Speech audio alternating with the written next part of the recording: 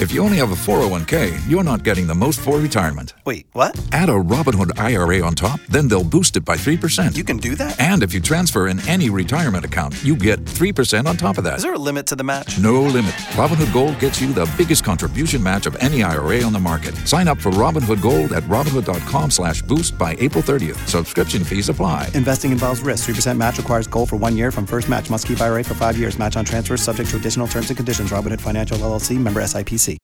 The A to Z of Disease Podcast. Welcome to the A to Z of Disease Podcast with me, Rose Mukonyo. Today, I will begin a new series of podcasts discussing common diseases that affect children, especially during the cold season. With me on this first episode is Dr. Peninah Musyoka, a pediatrician in Machakos, who will take us through this episode. Welcome, Dr. Thank you for having me. It's good to discuss this because these are conditions which affect our children. Maybe we can begin by you naming some of the common diseases that affect children. The most common conditions we see in children, especially in this weather, we start with the common colds. They are very common. Again, some of them will develop pneumonias, being bacterial, others viral.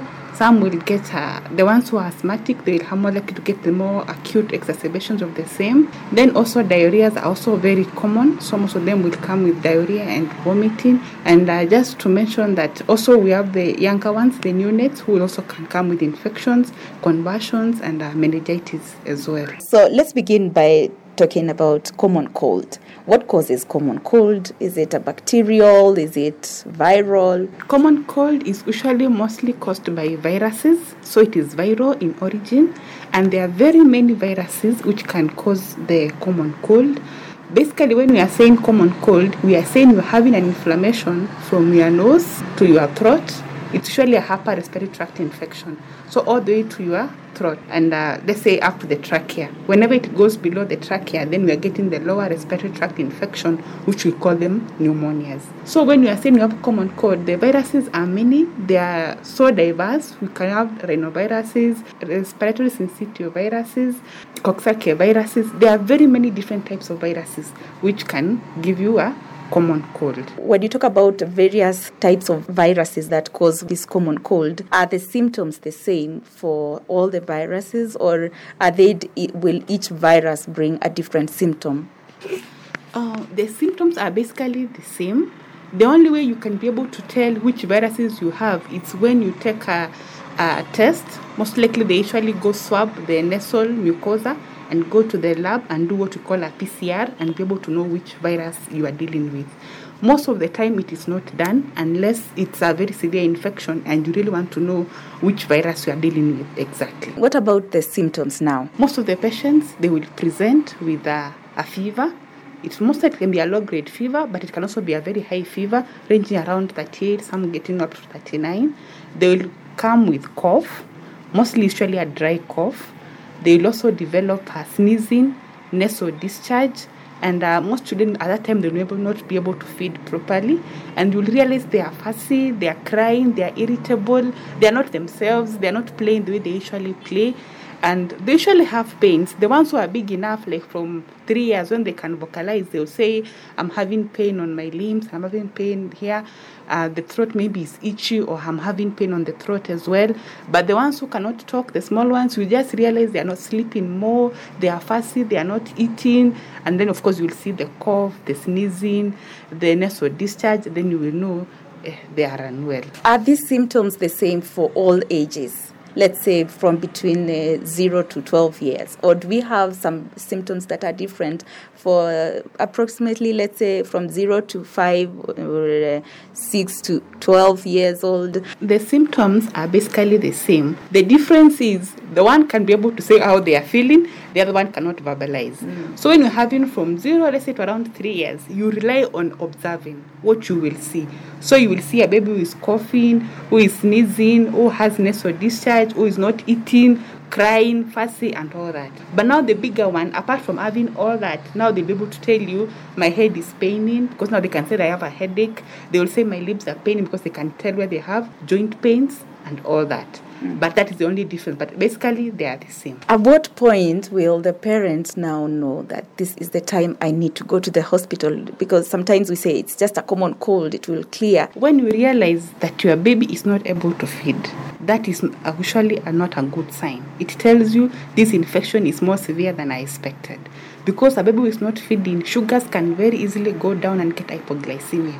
And hypoglycemia can kill.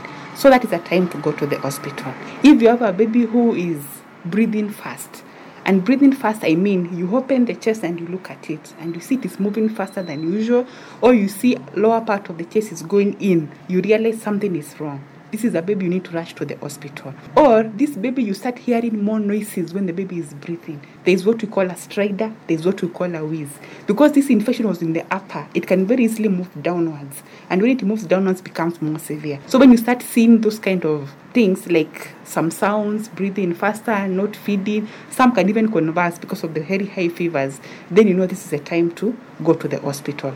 But I would say, don't have a sick baby and sit down saying, I'm waiting for the danger signs to come to go to the hospital. When your baby is unwell, it's very important to have that baby checked as soon as possible. You have spoken about hypoglycemia. Could you explain a bit about that? Hypoglycemia is when the blood sugar goes down lower than the normal. Like in children, we say anything below 2.5 millimoles per liter is low. But that is the lowest which we are going to intervene. Maybe give you now the dextrose intravenously. But from the symptoms you will see from your baby, you can even start telling that sugars are coming down even from an earlier stage. How will you be able to tell as a mother? As a mother, you will know first of all, this baby has not fed for the last 4 hours. Then you realize baby is not playing, looks drowsy, just wants to sleep. Or some they are just very irritable. Then you know their sugars have started to come down. So you need to intervene as soon as possible. And the best intervention is to feed. So whenever you realize baby has not fed for a while and maybe they want to feed, they are fussy, they are crying, and then all of a sudden they start getting drowsy, they want to sleep, that baby needs to be fed. That's the first thing you need to do before you go to the hospital. Most mothers out there will do self-medication. They say my baby has a common cold, so they go to the chemist, they get some drug over the counter. What are the dangers of self-medication? The problem with self-medication is sometimes you don't even know what you are treating, because you need to have a diagnosis, then you can know what you are treating. So what you are given out there, you will find a patient has just a common cold. So mostly they have just a cough, maybe runny nose, and then they have a fever. And we remember we said common cold is a viral infection. So the person who is going to give you this medication is just selling drugs. Most of the time they don't know how to make that diagnosis. So you'll be given drugs which may be harmful to the baby or not even helpful in the first place. So the problem, some are given antibiotics, like you'll find some are given amoxicillin and the like. Amoxicillin is an antibiotic. It's supposed to treat a bacterial infection. It will not treat a viral infection. And the danger of getting antibiotics which are not warranted is they are going to increase what we are calling antibiotic resistance. That means one day you will be needing that antibiotic and it will not work. And that is very dangerous. Number 2, they are given cough syrups. These cough syrups, they have decongestants, they have so many things in them. And these drugs, these decongestants, have been shown to be harmful to children. You will find you give the baby that decongestant, baby just sleeps. And some have slept and just died, just like that. Because some, not because the drug has killed them, but they have not fed, they're just drowsy, and you try to feed this baby, they cannot feed. So they just sleep and the sugars come down and you lose that baby that too. So we say the babies, they don't need cough syrups, they don't need antibiotics for common cold. What these patients need, basically, if your child is having a common cold, first of all, you need to control the fever. So first, undress, reduce the clothes they're having. You can do some sponging to try and reduce also the fever. And then you can give paracetamol for the fever. Then for the nose, the congestion, or even for the cough, that one should go on its own because it's a viral infection. It takes around a week. But you can give something to soothe. Like there you can do honey with some ginger. It's very soothing and it helps the baby feel better, and even it improves with the appetite. Then you try to give baby many frequent feeds, which are mostly fluids, like porridge, milk, some juice, like that, because they will not be able to eat the solids the way you want them to eat. So you just do small, frequent meals so that you can make sure the sugars remain okay.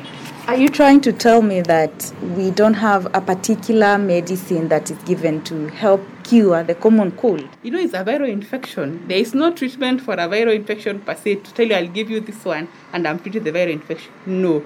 We just manage the symptoms and the body will be able to fight the infection. And most of them within a week, we find they are okay. What happens if it doesn't go away after a week? If it doesn't go away after a week, we need to be seen, because sometimes it may not just be a common cold.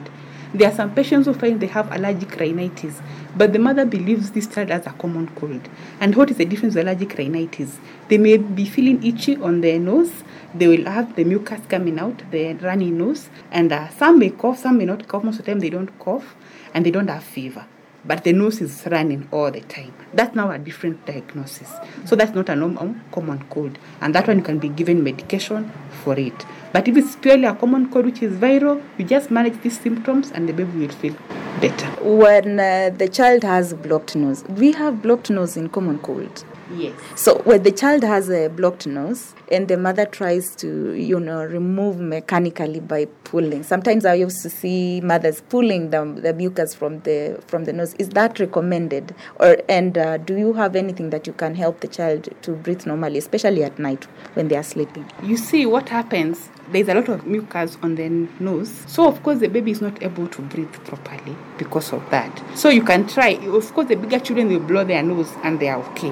The smaller ones, especially the less than 1 year, they get very uncomfortable because they don't know how to breathe with their mouth. So, what we advocate for, they usually have some droppers you can use to pull the nose. Nowadays, you don't have to pull literally yourself. You can pull. And then it usually comes, we usually call them normal saline drops. You just put them and they help to make sure the mucus is very thin so that it can always come out, and then it keeps the nose clear so the baby is able to breathe comfortably. There are some medications you can be given which usually just sprinkle on the beddings. They just help to just open up the nose basically. But you see, you are not taking them. They are just to open the nose basically. So those ones you can be given. But when you realize we are just managing the symptoms, we are not managing the virus basically, just to help the baby feel better. So because it is a viral infection, it means it is bound to come up again. Yes, the infection can come again and again, because today I'll have it, it will disappear. Tomorrow I get in contact with someone who has it, I can still get it again and again. But the way to prevent it is fast and washing, very key. Make sure you wash your hands so that you don't touch surface, then touch your mouth or your nose with the same. Just the way we are doing for COVID. And washing is very important, and it has even helped now with COVID, even for the other infections. So, and washing, of course, children when they're in school, the crowding becomes a problem because they will crowd. So if there's one person who has it, it's very easy to spread to the others. The other thing you can do most of the time is we say good nutrition helps because it helps them fight the infection. Number 3, there are vaccines which can be given to prevent the infections. But remember, we say the viruses are very many. So the flu vaccine only prevents the flu which is being caused by influenza viruses. So it actually minimizes the infections markedly, and even if they get the infection, you find it's milder. So I'll advocate, if you have a child who is under 5 years and you're able to give the flu vaccine, it is actually helpful. When we are talking about the flu vaccine, I'm sure people are wondering, where can I get this? Is it recommended for which particular age? And probably now we can talk about also COVID. Is this flu vaccine related to COVID, and how is it? We've heard stories that it's helping the children prevent themselves against COVID-19. So the flu vaccine basically is an influenza virus vaccine, and the influenza viruses are actually many. And what happens, the scientists, they look at which influenza has been going around, and then they go make a vaccine against it. So they issue a new vaccine every year. What happens is, you realize COVID is corona. Those coronaviruses, they are part of those viruses which cause flu. It's just that it's a specific new one which just came the other day. So it may be very possible that there's some protection that they are getting from the flu vaccine. It's such a study which has been done recently and said maybe because these children have been getting these flu vaccines, that maybe that's why the children seem to be getting protected against the COVID. But it's just one study, so we cannot say it with a lot of, saying this is the way to go, but it just shows that it's kind of protecting these children.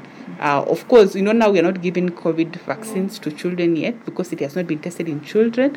And again, children have been shown not to be getting a very severe form of COVID. Yeah. So you spoke about something very interesting, that one way of managing a common cold is by ensuring that you give natural remedies like honey, like ginger. You boil some water, make it cool, then you give the child. But then apparently most mothers believe that it's only the medicine that is given from the hospital that can help this child. What are you going to tell these mothers? I just need to tell them, we just need to empower you as a mother, because I say a mother is the first doctor at home. What you do at home makes a lot of difference. Even before you go to the hospital, that ginger, that honey has very good immunoprotective factors, which will help soothe this baby and also fight this infection. So that honey, it's very good and it's very soothing. And it's not just that, it has been proven medically that it helps. So it's not always the medications which have to make a difference. Anything else I might have left, Dr.? I just need to emphasize that good nutrition, breastfeeding, it's what helps these children. A child who is breastfed is more empowered to fight an infection than the one who has not been breastfed. So when you do good breastfeeding, at least exclusive for the first 6 months, then you introduce good balanced diet as a complementary feeding, you'll realize these infections are not becoming as frequent to your baby as you can see in others. Thank you very much, Dr. for that very insightful information that you have shared with us. I'm sure so many mothers have learned, and of course we know nowadays it's not just about the mothers, even the fathers are involved in taking care of their children. So be sure to join us next time on our next episode of A to Z of Disease Podcast with me, Rose Mukonyo. The A to Z of Disease Podcast. Tax day is coming. Oh, no. But if you sign up for Robinhood Gold's IRA with a 3% match, you can get up to $195 for the 2023 tax year. Oh, yeah. Sign up at Robinhood.com/boost by tax day to get the biggest contribution match on the market. Subscription fees apply.